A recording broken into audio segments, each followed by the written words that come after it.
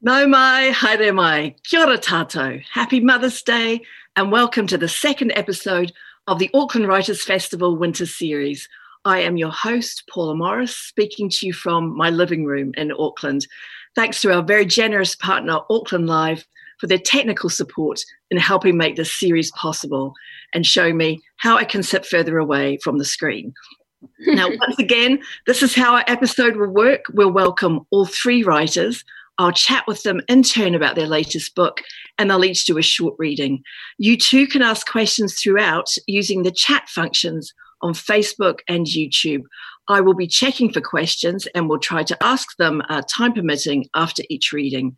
Towards the end of our hour today, all three writers will return for a final question or two. Now, please share this episode via social media, and remember, it is free to view. This entire series is free to view, so ignore any requests for credit cards. And with any live streaming event, there's a risk of spammers, so please do not click on any links in the comments unless those links are supplied by the Auckland Writers Festival. And one final reminder, the writers' books we're discussing today are available for sale or order. Just click on the Buy the Book link in the episode description. Now, please join me in welcoming, from London, Philippe Sands. Wonderful to be with you. Wonderful to be in New Zealand. Kia ora, Philippe. Ian Weddy in Wellington. No, Auckland, sorry. Morena. Hello, everybody. Ian's very close to me, so it's ridiculous I get confused about where he is. And please welcome Lisa Tadeo in Connecticut. Hi, how are you? So nice to meet you. Thank you all very much. Kia ora. Thanks for joining us this morning, or whatever time it is with you around the world. And Lisa and Ian will be talking to you very soon, so no going back to bed, please. Now, our first conversation this morning is with Philippe Sands, writer, commentator, barrister, and professor of law. He's the author of numerous books on international law and the memoir East-West Street. His latest book is The Rat Line, Love, Lies, and Justice on the Trail of a Nazi Fugitive. A bestseller in the UK a week after its publication, it's a gripping account of an Austrian war criminal, Otto von Wächter, who went on the run in 1945, abetted by his wife Charlotte. Kia ora, Philippe. The Rat Line has been called a non-fiction thriller, and I have to say I found it an absolute page-turner, particularly when the tentacles reach into the Vatican. I hadn't heard of Otto von Wächter, who held very key roles in Poland and Ukraine, and among other things, established the Jewish ghetto in Krakow. Not a monster, you contend. I'm very careful how I characterize people. He did monstrous things. He was indicted for mass murder, but he was also a father, a lover, a parent, a friend, a lawyer, and many other things. And I think what I've come to understand, perhaps in my other job in courtrooms, is that life is nuanced and complex. And in many ways, perhaps the book is actually a love story. It's a story about the relationship between Otto and Charlotte, his wife. And I'm able to write it because their son, one of their 6 children, Horst, gave me the entire family archive, 20 years of letters, diaries, cassette recordings, 10,000 pages, which took me a long time to trawl through. But you've got a real sense of life at the top table with a Nazi couple. Now, talking about his son Horst, you dedicate this book to fathers and sons. And as you say, Horst was too young really to remember his father, but he becomes your fellow traveller in this journey. And he is and remains an apologist for his parents and saw Otto as a man of honour, despite the evidence. Did you ever think you could change his mind? It's complicated. I mean, I met Horst 10 years ago. We've taken a long journey. We've done newspaper profiles together. We made a movie together for the BBC. We've done a podcast. And now there's this book. And at each stage, his position has been very clear. He's not a Nazi and he's not an apologist for Nazism. He accepts that terrible things happened and he accepts that his father was implicated in those terrible things. But what he refuses to do is accept that his father is a criminal. His view is his father was indicted, was never caught, and therefore never tried and never convicted. But I think the true story, occasionally Horst will say to me, you know, the reality is I don't love my father, I love my mother. And I think the heart of this story is a boy's love for his mother. Charlotte loved Otto in rather peculiar ways, one might say it in a certain sense, but it's the son's love of the father that I think is transferred. The son's love of the mother that is transferred towards the father. And in the book, you talk about a power shift in a way from Otto to Charlotte the moment he went on the run. And you just said now that she loved him in peculiar ways. Would you expand on that? Well, they meet in 1929. They're both rabid anti-Semites. They're both paid-up supporters of the National Socialist Party, true believers. They marry in 32. He has to flee Austria in 34 because he's involved in the killing of Dollfuss. And in 38, the Anschluss, they stand together with Adolf Hitler on the balcony of the Hofburg overlooking the Heldenplatz. And she describes that. She's a smart person. She writes well, very graphically. And she is absolutely with him as he becomes governor of Krakow and then governor of Galicia. And of course, it's very personal to me in a certain sense because my grandfather is from the city of Lemberg, where Otto Wächter was based. And Wächter was responsible for the extermination of my grandfather's entire family. So it's a complicated story. But then in 1945, he escapes. He disappears off the face of the earth. And the second part of the book tells that story. But what is remarkable is that in that moment, there is a total power shift between the couple. She, if you like, has a relationship of dependence on him for most of the first 15 years of their life together. But the last 5 years, he is utterly dependent on her, and there is a complete transformation. And that, for me, was fascinating. I mean, Charlotte did not die until the 80s. And 85. She dies in 85. And she spent all her life really trying to, would you say, exonerate Otto, or at least maintain his memory? I mean, you literally couldn't invent some of the things that she got up to. So one day, Horst says to me, "Can I give you all of my parents' papers?" I say, yes.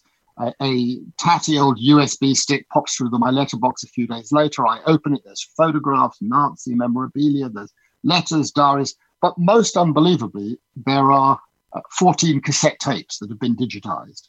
Recordings that Charlotte made in the 70s and in the early 80s.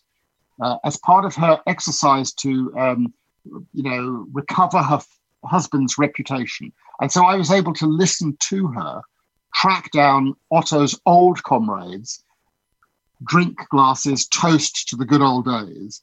And it becomes very apparent from that period that she was a true believer, shall we say, a Nazi true believer, right up to her dying days. But of course, in that material, I find extraordinary nuggets, and we learn what a relationship of that kind was like. And I think that, for me, was the fascinating journey. Now, some members of the family did not want you to publish this book, and you said that Austria has not come to terms with the war the way Germany has. And I wondered why you thought this was the case.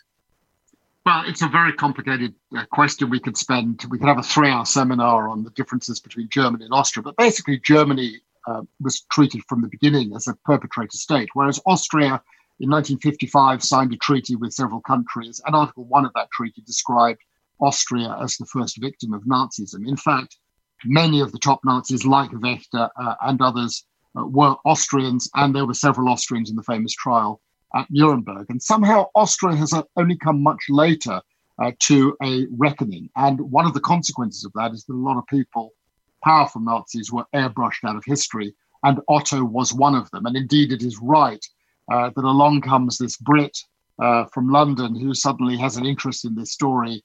And I think it's a bit of an understatement to say that many of the members of the family are less than thrilled with the spotlight being placed on the grandfather or the father, as the case may be. I think that's a bit of an understatement. Now, one of the great things about your book is it really does read like a thriller. And you open in the book in Rome, where Otto died before he could be brought to justice. But then another mystery begins right there, and the plot begins to thicken for you as a writer and investigator with what you call the 5 burials. And I wondered if we could go to your reading now from that chapter and then maybe talk a little more. Sure. Just to give a context, Otto Wächter dies in Rome. He's been on the run for 5 years. He has become immersed in a sort of Cold War espionage ring. And he's buried on the 16th of July, 1949, in the Central Cemetery in Rome in plot 38. Many decades later, I visited the sprawling monumental cemetery on a brutally hot summer's day with plenty of mosquitoes around. Charlotta would have seen his body for the last time in the cemetery. Section 38 is nearby, a few rows of faded headstones, but none bearing Otto's name. He was removed long ago. The circumstances emerged from another clipping in Charlotta's papers, a short article published in German newspaper in April 1961, which offered an arresting headline. Interpol searches for a body. The trail leads to Berlin. The article describes the efforts of Italian police and Interpol to locate the mortal remains of Freiherr Otto von Wächter, a Nazi-era war criminal who was never brought to justice. According to the article, Otto's coffin was removed from the Campo Verano cemetery in early 1960 at the request of his widow, Charlotta, so the remains could be transferred to a mausoleum in Palermo, Sicily. Approval was given by the Italian authorities, the coffin lifted out of the ground, loaded into a car, and driven away. The destination was Sicily, but the remains never arrived. Horst explained to me what happened after Bishop Hudal reminded his mother of her husband's dying wish to be buried in Austria. Charlotta requested permission from the Italian authorities, but this was refused. So she applied to transport them to Palermo, where her daughter Liesl lived. Charlotta drove to Rome, collected the body, but never took it south. Mother drove him to Austria, Charlotte Horst said to me with a large grin, in her old dark green Siemens car.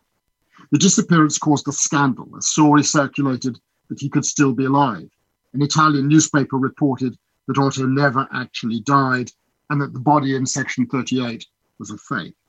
The idea that his father might have eloped and not stayed in contact with the family was for Horst unthinkable. When I revisited the possibility sometime later, he asked me with moist eyes never again to say this in his presence. He knew what had happened. Mother brought the remains to the house in Salzburg. This was a reference to House Wartenberg at number 2 Riedenburger Strasse, where Charlotta lived in the 1950s. This was where the family lived, in a property christened in memory of the false name Otto used while on the run in 1934, and where Charlotta ran a German language school. The student lodgers were not aware that Otto's remains rested in the garden in a small box made of lead, Horst told me, near the watchful eye of a stone saint. He described its shape with his hands. I don't remember that I looked inside, but it must have contained my father's head, the skull, bones, arms, and Horst's voice trailed off. Thank you very much for that reading. So after Otto dies in Rome, that's when your investigations really start spreading far and wide. You go to Los Angeles, you go to New Mexico. There are many conspiracy theories about how and why Otto died there in Rome. And I was really interested to read that one of your neighbours in London proved very useful or interesting. Would you like to talk about how you had to consult John le Carré on this? I'd be happy to do that. I'm very fortunate in having David Cornwell, as he is known, but John le Carré is his writer's name, as one of my neighbours up the street. And for the last 20 years, one of my roles in life has been to check his manuscripts when there is a legal character or legal issue. My role is to check that it's accurate. So I've got to know his writing very well. He's become a good friend. And when I discovered that Otto had stumbled into a spy network, and myself not knowing anything about the Cold War or espionage, I thought I would go to him.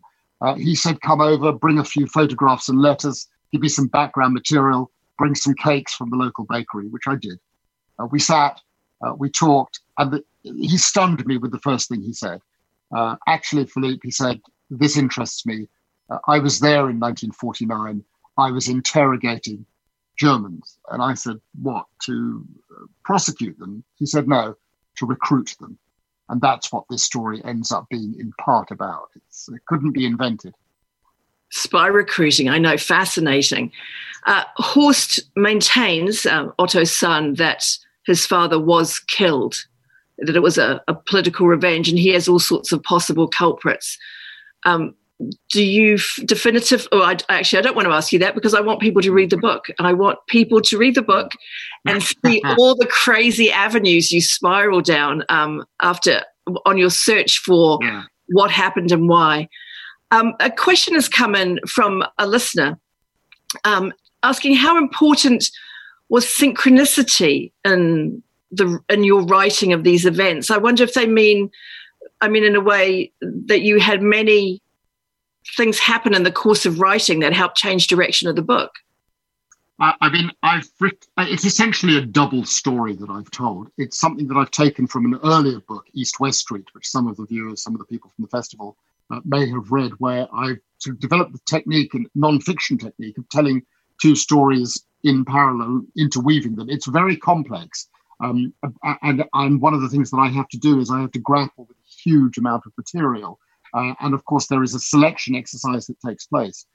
But one of the things I do in my writing, and it's drawn in part from another writer who is one of my favorites, Stefan Zweig, who wrote many books. My personal favorite is a book called The World of Yesterday, is not to impose on the reader my own interpretations and my own emotions. I've come to appreciate that readers are highly intelligent and they form their own views and they interpret the material in their own ways. And so the style is essentially to unveil things more or less in the way I came across them, so that the reader is working out from a very early stage that I'm leaving little clues. And one of the sources of great satisfaction for me is the correspondence I get from readers who interpret the clues in particular ways, sometimes in different ways from me. Horst, as you say, believes his father was poisoned either by the Jews or by the Soviets or by the Americans. The alternative theory is that he caught a virus and that he fell ill and died. One final thing to leave you with is Horst actually has a very close connection to New Zealand, because in 1975, he and his wife sailed the artist Hundert Wasser's boat from Europe to New Zealand. And in fact, if your viewers look very closely, they will see behind me the famous Hundert Wasser public toilets from Kawakawa, which I'm very much hoping to come and visit next year.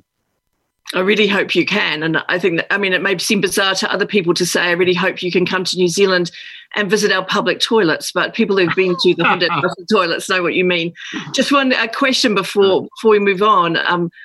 Speaking of synchronicity, I see that there's a character in the Rat Line, a Nazi who escapes to Syria and then to Chile and ends up working for General Pinochet, is going to be the subject of your next book. Yeah, you've asked a smart question. You've raised it. It's like a sort of baton race. East-West Street, one minor character who emerged was Otto Wächter. And in the Rat Line, one of the minor characters is called Walter Rauf. When Otto Wächter arrives in Rome in the spring of 1949, he's parked in a Catholic monastery, the Vigna Pia Monastery, by a friendly bishop, shall we say. And he occupies a monk's cell, which has recently been vacated by an old comrade, which I understood now means a former SS colleague, who has escaped to Syria and who writes a letter to Otto, which I have, saying, don't come to Syria, head for South America. And that's where Otto determines he will go. Rauf himself makes his way there. And as you describe, he ends up in 1973, it is alleged, as an interrogator and torturer for the Pinochet regime, which of course becomes personal for me because 25 years later, I become involved in the Pinochet case in London. And one of Rauf's alleged victims signs an affidavit which lands on my desk. Of course, I didn't know that at the time. That's a sort of unexpected synchronicity, I suppose. Is it a coincidence or is it something else? How they are connected as Private Eye would say. Kia ora, thanks so much. Philippe, just hang tight there and we'll come back to you towards the end of our session. Thank you very much. That was fantastic. So our next writer, staying in Germany in a way, though he's in Auckland, our next writer is Ian Weddy, or Ian Vedder, as perhaps I should call him. He is our own Renaissance man, a former poet laureate of New Zealand. He is also a respected novelist, essayist and editor. For 10 years, he was head of art and visual culture at Te Papa. In his 2014 memoir, The Grass Catcher, Ian recounted a childhood and youth moving from Blenheim to East Pakistan, Bangladesh, an English boarding school, and Jordan during the Civil War, and explored the nature of memory. This discussion continues in his latest novel, The Reed Warbler. Kia ora, Ian. Kia ora.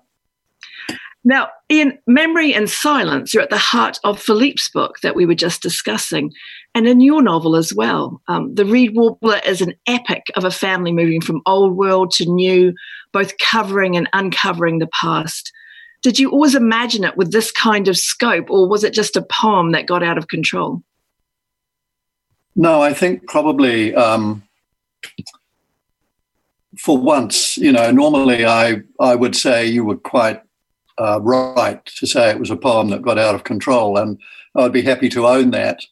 But in this case, it was a long time of piecemeal discovery, pondering a little bit about the origins, the German side of my family,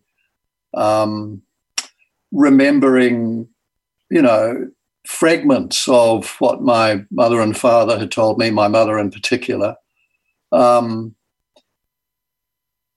deciding in a way that I had a kind of a duty to assemble, this kind of fragmentary knowledge, but I couldn't do it. I didn't want to do it in the form of, if you like, a family history. It seemed the only way I could do it that was in any way legitimate and kind of true to the paucity of real knowledge that I had about my family, was to write a work of fiction. And so, the main character, the Reed Warbler, Josefina Riepen, no, that's my family name, Josefina Hansen, is an invented character. What happens to her, the dreadful things that happened to her, did not happen to my family members. And so the kind of real connections between Josefina and then the subsequent sprawling kind of cast of characters that both descend from and assemble around her are not in any way kind of truthful or direct representations or relations to my own family, my own German ancestry. The rest of my family ancestry is a good deal more mixed up than just the German part. But they do haunt it in a way. And the haunting, if anything, comes about, as I think it does for many people, if you go to those places where you know factually that your family had some kind of origin, a location origin. And you can go there in language, you can go there in literature, but you also, in my case, have the chance to go there geographically. So over the years, I have spent time in parts of Germany where my family were connected, and in parts of New Zealand where they ended up. For example, in the remote Kaitieki Valley, where at one stage 3 of my great uncles ended up. 1 remained, 2 walked off the land. And so there are these kind of ghostly geographical and biographical connections, but it's a work of fiction. Largely, I would say it's I'll throw a kind of self-effacing, apologia statistic over it and say I think it's about 80% fiction. That's fair enough. I mean, can we just keep talking about place, actually, because in the 19th century sections of the novel, we are largely in, as you say, northern Germany and Denmark, areas that have witnessed wars and shifting borders and tensions between different powers and cultures and languages, much as Poland and Ukraine and Philippe's work have as well, with even place names being changed. And as you say, your own great-grandmother was part of that world. You visited Kiel and other places in Germany. You were the Creative New Zealand writer in residence in Berlin for a while. And I wondered what shadows of your own past were you able to find in contemporary Germany, or contemporary Wellington for that matter? Well, the very interesting thing about going up to Kiel was, I do have a remote cousin there, Detlef Riepen, who, marvelous guy, he's a journalist.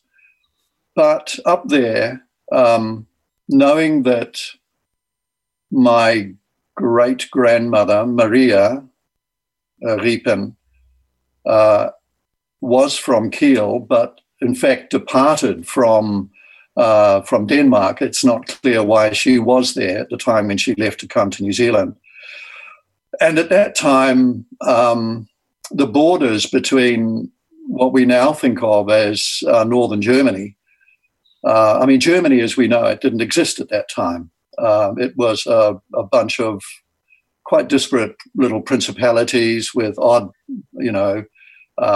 social and political connections, and a very amorphous border, really, between Germany and Denmark, which is, to some extent, preserved in Josefina's name, Josefina Hansen, which could have been a North German or a Danish name. And so going up to Kiel, I felt as though I was walking around within, I don't know, a kind of slightly ghostly, haunted landscape. I was aware that my ancestral family had been there. I had a sense of them having been there. I can't say I encountered them, in a kind of imaginative way while I was there, but I had a sense that this was where they had come from. This body of water and how it reached out to the Baltic. This was where they were. This was a park that they may have walked across. And there were little other vestiges that popped up. For example, there was a local poet, a really dreadful poet, with whom it turned out my family had some kind of strange connection. And I found out about that in the archives in Berlin. There were these little hauntings, I suppose. But the main thing I think that it was possible to take away was simply a kind of a sense of not just a geographical space, but a haunted, inhabited narrative space. Even though it was now, a 20th century space, still there were those shapes of the land. There was that park. There were those trees. There were those winds.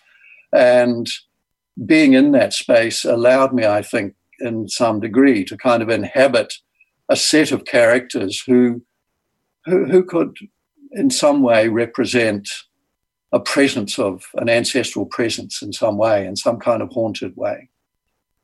David Hill has just reviewed the novel for the spin-off, and he praises the way he says your novel constantly steps between pasts and present in hundreds of small scenes, each lit as brightly as an opera stage.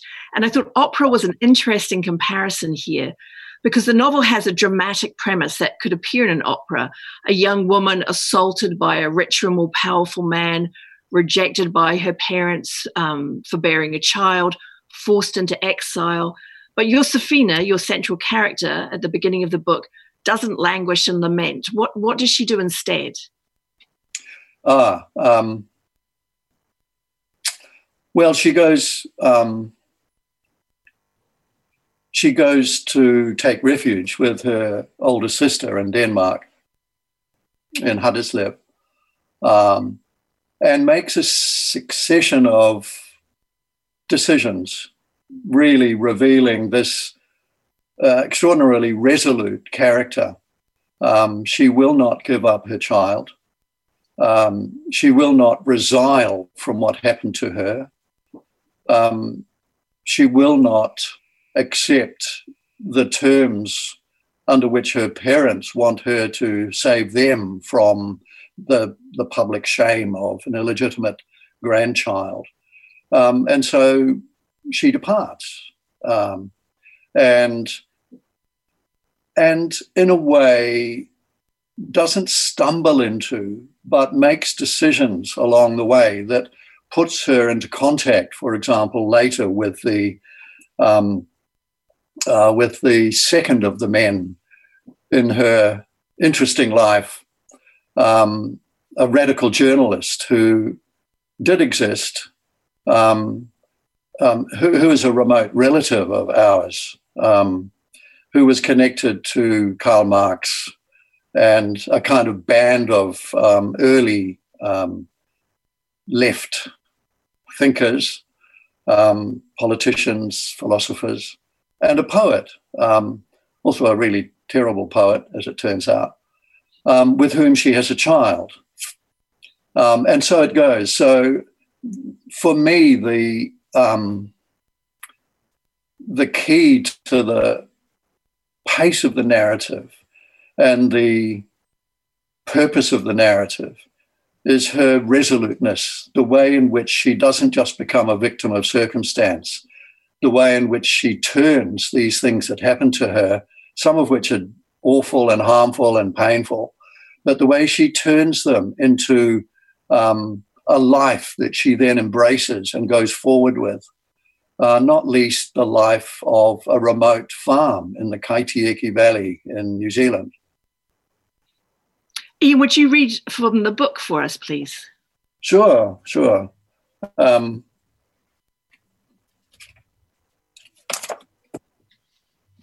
This is the moment where we first meet Josefina. Just a couple of little pages.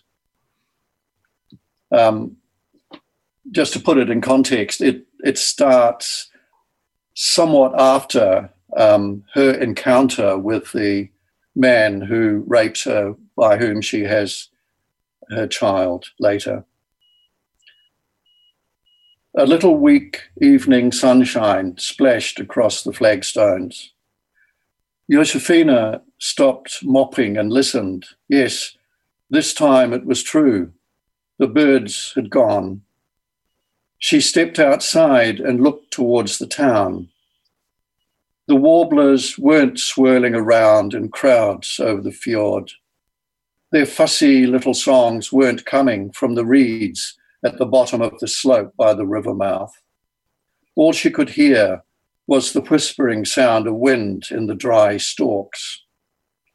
The whispering sound had a swirling rhythm because of gusts blowing down the fjord towards the sea. The reed stalks had a rhythm too, a ripple that went along the shore and repeated itself over and over. In the pale blue sky above the fjord also, it was as though the streaky clouds moving away in the direction of the sea at Labo were making a whispering sound like the wind. They made the blue-green Nikolaikirche steeple over the other side of the fjord seem to be toppling across the sky. A score of small coasters were anchored along the channel, along with two broad, larger vessels waiting for lighters. They were all pointing up into the wind, and the small ones were nodding a little together as the waves pushed their bows up and down. What would it feel like one day to turn with the wind and the tide and go easily down the fjord almost silently once the sails were set and had stopped snapping at the clouds beyond Labo? She wiped away the loose strand of hair that had blown across her cheek, and with it the tears. The little Rosanger had gone. The twittery songs of their hundreds had stopped. They weren't there in the sky, swooping about in formations. They weren't in the reeds by the marsh. Their songs had gone away with them for the winter. They practice, her mother had told her. They come and go for a while. Then one day they don't return, and so you know that winter's coming, certainly. Where do they go? Somewhere nice and warm, so the sailors say. But where? How should I know? Do oranges come from there?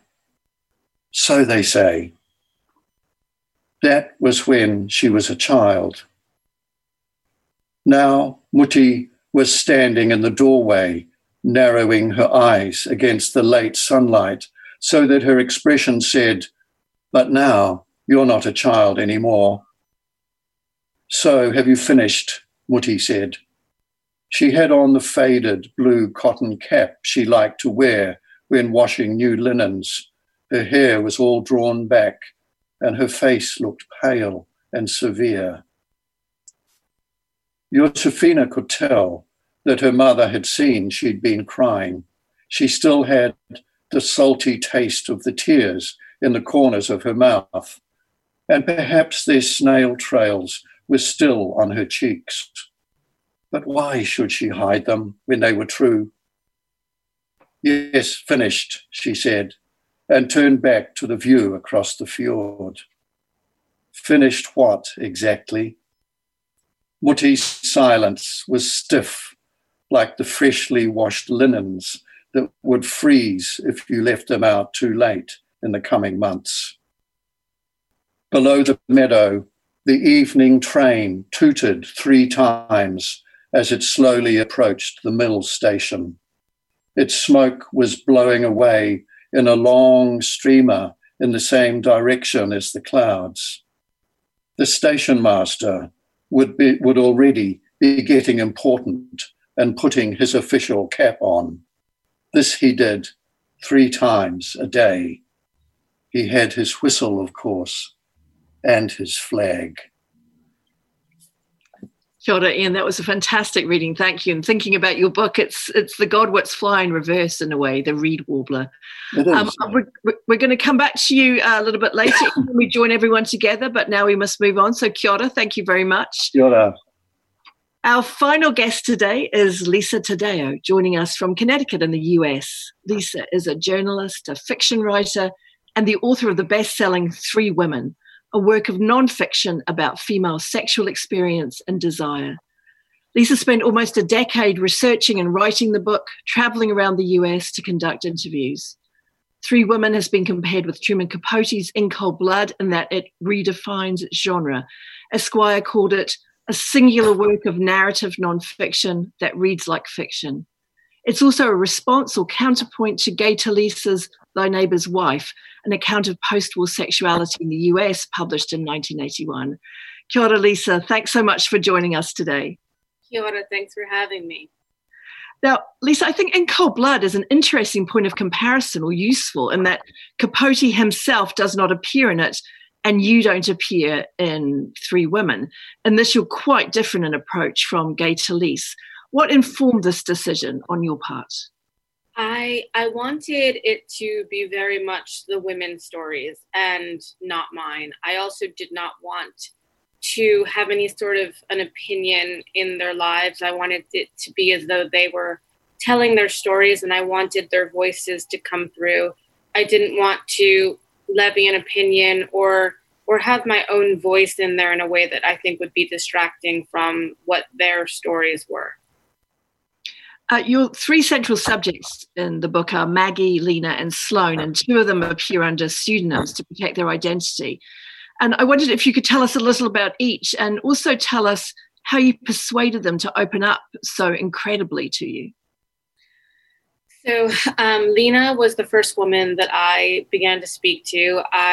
She was a housewife in rural Indiana, and I found her when I moved to Indiana.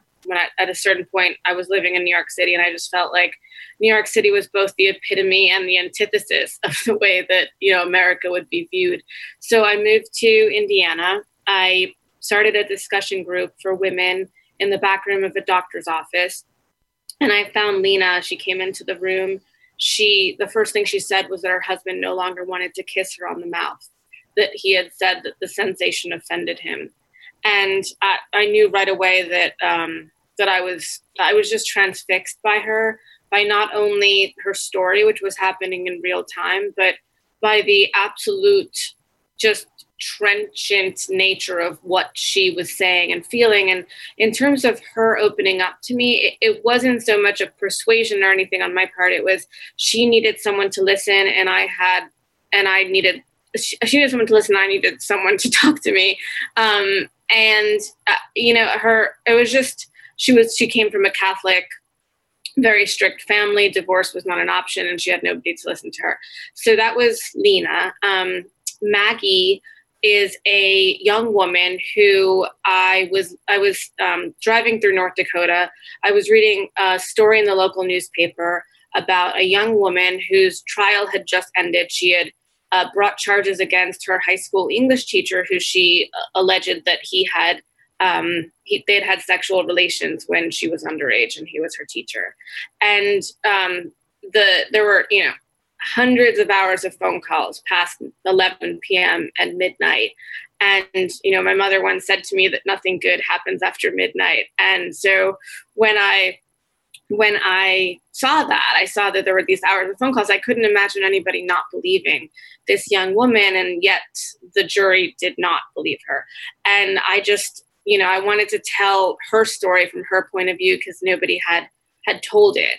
And so I drove to her house. I called her mother, and, I found their number in the white pages, and I drove to see them. And I told Maggie that, I just said, I don't know what I'm writing about. I don't know what I'm going to do, but I do know that I believe you. And I think that the world, if they read it, if the rest of the country reads it, and not just a small town in North Dakota, that they would see it the way that I did.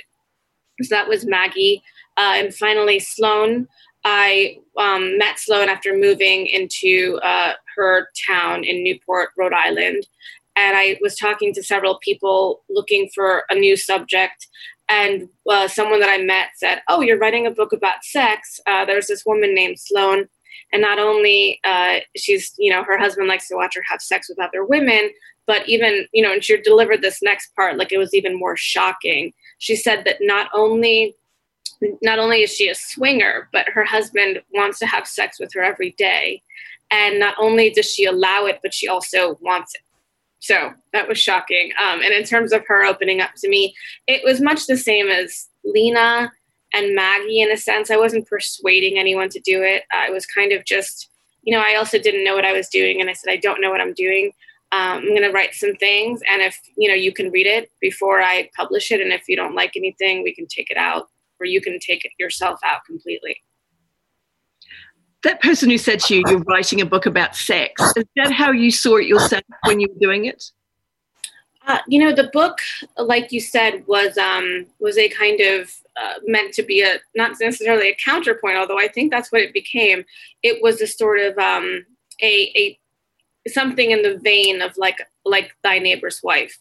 And as such, that was a book about sex. Mine, I think, became more a book about desire. And while, I spent at least a year just focusing on sex. I went to a place called the Porn Castle in San Francisco, where there were just multiple rooms where, women mostly were having sex on camera, or they were having sex, against a computer, and people were paying by the 15-minute. So I did a lot of things where I just looked at sex, and ultimately those things would have been fine for a chapter or an article in a magazine, but at book length, they just did not. I didn't feel like they would touch anyone or me. In each of the cases of the women, and each story is fascinating and complex, but in each, it seems to me they suffered from the judgments of other women. Yes. And that was one of the things that I noticed began to link them together, was that they were all judged completely by their communities. And I started to see that it almost became almost in some cases more of the story than their own stories. The fact that, it was written and researched, about 97% before the Me Too movement happened. But, even now with Me Too, I think that women are still judging other women at a rate that is shocking to me. And even though we're finally saying what we don't want, with men, et cetera, I think that it's the inverse problem, is that we are getting ever more afraid of telling other women what we do want, because we're not allowed to want the wrong things. We see Lena and her women's group telling the story of her marriage and of reconnecting with someone she really liked at high school before something very traumatic happened to her. and they are both fascinated, but also very unsupportive, would you say? That Lena was on support? Lena's women, the women who Lena's yes. Yes, they were, at first I think that, and this happens often, I think it happens with, doesn't matter whether it's a woman or a man, when someone is crying and feeling sad and lonely and unwanted, I think other people sort of, it feels good to help someone and to come to their rescue. But when all of a sudden that same person comes back into the room and is like shining and glowing and so excited that they just had the best sex of their lives. And perhaps these other women, I know because I've spoken to them, they're sort of in, relationships with boyfriends who aren't quite paying attention to them, or husbands who have stopped, wanting them in a certain way.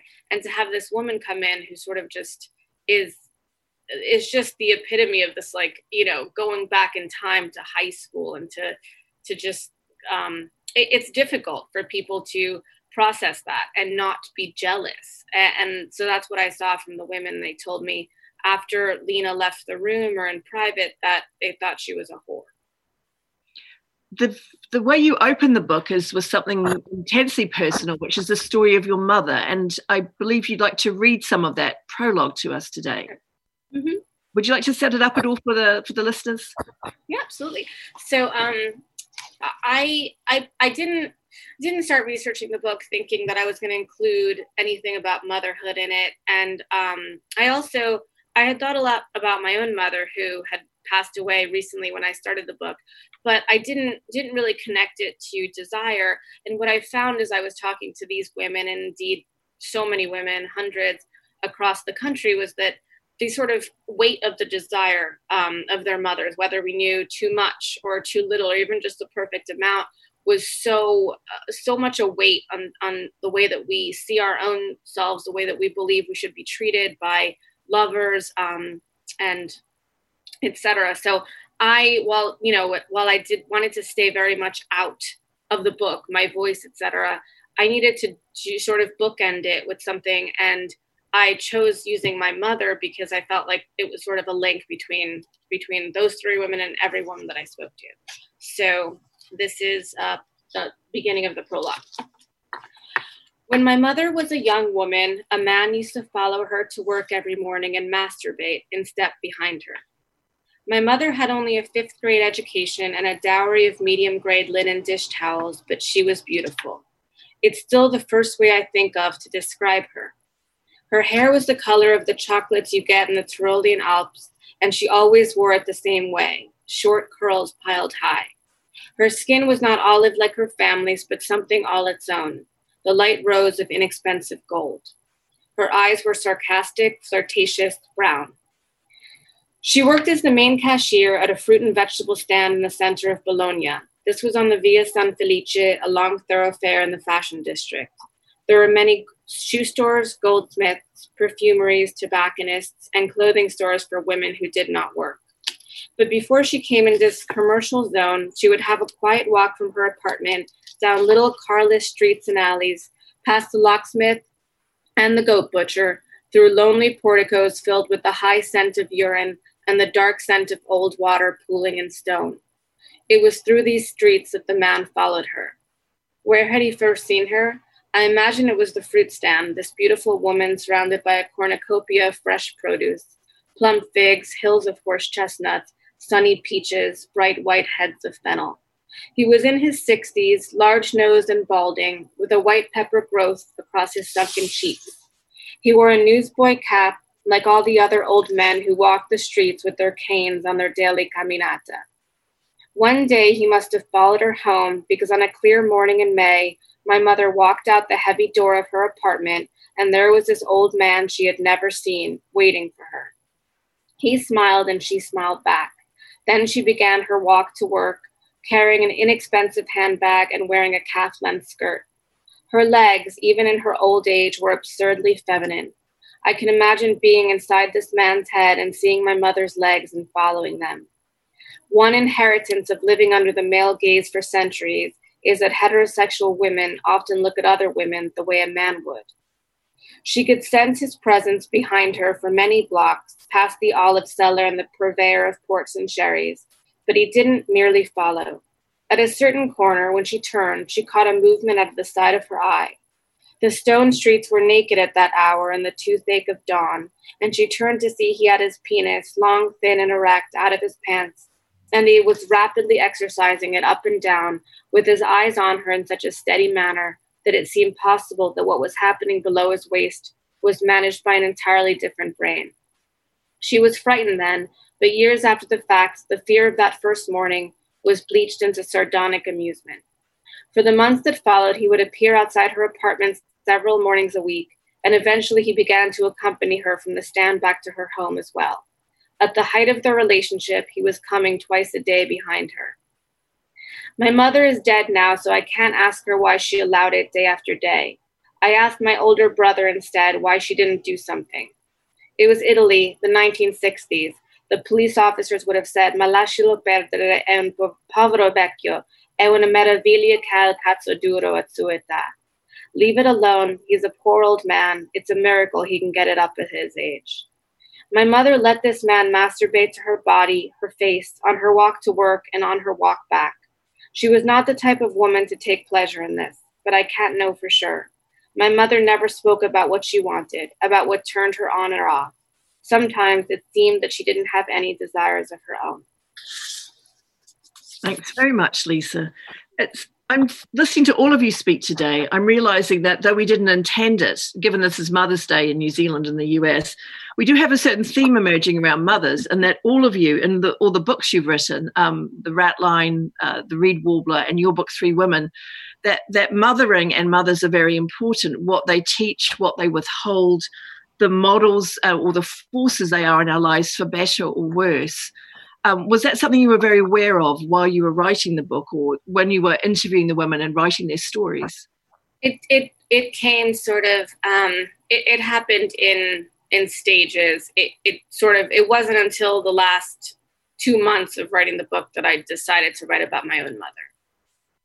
And would you have written your book, Three Women, if your mother was still alive? You know, what's funny is my editor, when he first, told me about his idea, his idea for me to write a book, period, which was very shocking because I had never written a book. He said, I feel like this will be really good for you because both your parents are dead, so you won't have anyone, to be afraid of reading it. I don't know. I don't know, to be honest. I just don't know. Let's bring back Philippe and Ian, if we may, to join the conversation, because I wanted to ask each of you a particular question. It was based on something Ian said once. He described, Ian, you described your poetry as political because you said your poems we were concerned with how we live and how we should live, which made them political. And I wondered how you all thought about your books in terms of them being political. Philippe, what do you think about yours? Well, I would say that every human act is political, and whether it intended or unintended, it has political consequences. Is the Ratline political? Is East West Street political? It depends, obviously, what you mean by political, but certainly I had an agenda. I had a multiplicity of agendas. I listened both to Ian and Lisa, and I'm sure they were informed by a whole range of instincts. I wanted, I suppose, to tell the story of Otto Wächter in The Ratline because it was a way of bringing him out of obscurity, a way of helping people to understand what he had done. But I think even more so, it was a way of putting the spotlight on Charlotta because it's the great untold story of what the spouses and the lovers and the partners and the significant others were involved in. These guys would go out and do a day's horrendous activity and then come home and party and go to the opera and go to Salzburg and various other things. And they did so in a home environment, and I was fascinated. So I suppose the politics of the book, in a sense, is the focus on a couple and understanding how they worked together. But in another way, the politics of the book is a sort of homage to my grandfather, because I grew up in a world in which he never talked to me about this period. And I wanted to find out about him. And in finding out about him, I suppose, find out about myself. So if people think that's political, then yes, it's political. Thank you. And I should say to people as well that your book is kind of the anti-Sound of Music. It's sort of the antidote to those of us who have romantic ideas about Austria during the war. Ian, your book is explicitly political in some ways, in that your character Wolf Bloch, as you said, is a social democrat, driven out of Germany by Bismarck, in correspondence with Friedrich Engels. But do you see it as political in other and more personal ways as well? Oh, I think absolutely. I mean, one way or another, we all live within a set of political circumstances, which we are responsible for or participate in various ways. But, whether we're passive occupiers or whether we're engaged, in a sense, it doesn't matter. The circumstances in which we live are inevitably political. And I think for me, writing has always, whatever I'm writing, has always involved trying to remain alert to those circumstances. And whether or not that means that I engage as a writer in an explicit way or not, I'm still trying to remain aware, let's say, receptive. Certainly in this novel, its historical background, the age of the rise of Bismarck and so on, is intensely political. And in fact, the character that you mentioned was based on an ancestor of mine, a rather distant one, who did correspond with Friedrich Engels, and who left a rather odd legacy of dreadful poetry, but actually very interesting political writing. And, the way those hauntings occur inside the book are not only the result of a family history, but I think also the result of my sense that people and their stories and the family relationships, even at the micro level, are in some way or another connected to the larger political world, shaped by it, influenced by it, responding to it. So for me, the reed warbler, it has a basic political template in its history, but I think it has a much more intimate, personal one in the way those stories are, to some extent, articulated by the larger political history. And each of you also, has a female character, and in your case, Philippa, a real woman, very much defined, or their lives are changed by their sexual relationships. Lisa, in your work talking to your three women, I was struck all the way throughout reading that various turns were taking them down often very dark paths. I think about Lena and what happened to her at high school, and in fact Maggie and what happened to her at high school. That sexual relationships is something that can be their downfall as well as something that makes them happy. Was it, when you were writing the book, did you have any notion going in that it would be often that dark and that complex? I wasn't sure, but what I felt from the very beginning, what I noticed from the very beginning, is that when people, if someone sort of at a sort of comfortable position in their lives, perhaps they're, picking out paint color or, deciding whether or not to take a vacation, that people are in those places are probably not going to talk to someone about their lives. And I'm probably not going to want to listen. So for me, it was about the idea of passion and pain meeting was so interesting to me. I also think that when you are in the throes of a high passion, you're also probably inevitably about to be in the throes of a pain or something similar. It's just the way it usually works. And one of the things I realized by talking to them was, there are people who said that the women were victims, which I thought was beyond being untrue, perhaps not with Maggie, but I think calling someone a victim is the most victimizing thing that you can do. But what I noticed about the the sort of passion and the pain is that we are all either the heroes or the victims of our own narratives throughout the day, throughout the week, throughout the month. And so for me, yes, I think that the passion and the pain are inextricable. I think we all have those moments. And I think that when we're done having those moments, we forget what it felt like, and we're able to look down on the people who are in the middle of that. Thank you very much. I feel very sad to tell you it is now 10 o'clock. And we should really be wrapping up, because this is so interesting. I could happily talk to the three of you for another hour, especially now that we've had our Mother's Day theme inadvertently. Is there anything else any of you would like to say before I wrap up and we throw you back to your everyday lives? Philippe, do you have a message for us? No, I mean, I just think you've curated this so beautifully, just listening to Ian and Lisa. The points of connection are very profound. And particularly, I have to say, Lisa's work is very closely connected. I mean, going through the diaries of Otto and Charlotta, you've read the book, so you are aware. I came across a lot of very intimate stuff. I mean, in 1934, Otto flees Vienna, turns up in Berlin, waits for the family to arrive. Charlotta arrives 2 years later with 2 young children in tow and discovers her husband is having an affair with a young woman called Traute.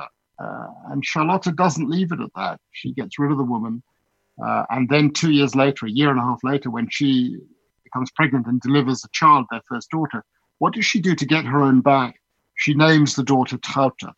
And as you can imagine, the relationship between mother and daughter would have been defined by that act. So sex and the politics of sex is absolutely central, as it is in all of our lives, but the lives of the Nazis were very dominated by the theme that you and Ian and Lisa have evoked. Absolutely.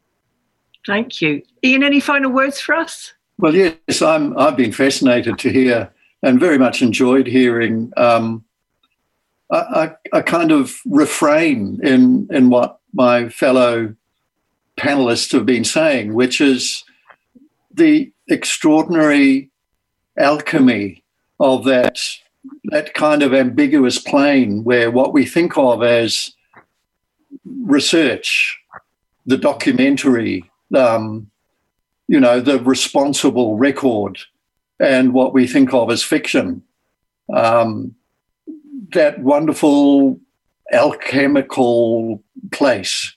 And I heard it referred to with great eloquence in both my fellow panelists' work. And I just think, for me, it's such a transforming place to go in, and for me to go in as a reader, to discover ways of understanding the world which are not simply dogmatically factual, but involve an imaginative kind of engagement or understanding or sympathy. And so it was great. I had a wonderful morning. Thank you. Kia ora, Ian. And Lisa, quite properly, you will have the last word on this.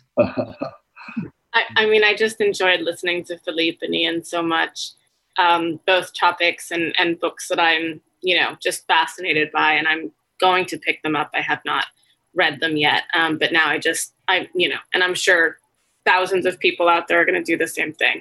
It was just lovely. I wish that this had been in person. And I'm very grateful for this. And I can't wait to one day visit New Zealand. We really hope to welcome you here very soon. And I should say I can claim no credit for this program. This is the genius of the Auckland Writers Festival, and inviting you all to the festival this year and putting this program together. I'd like to thank everyone who has made this episode possible today, our writers, our audience, Nicholas Strawbridge and Tessa Yeoman from the Auckland Writers Festival team, and Francis Van Kalk from Auckland Live. Kia ora in particular to our generous sponsors and partners who are listed on the festival's website.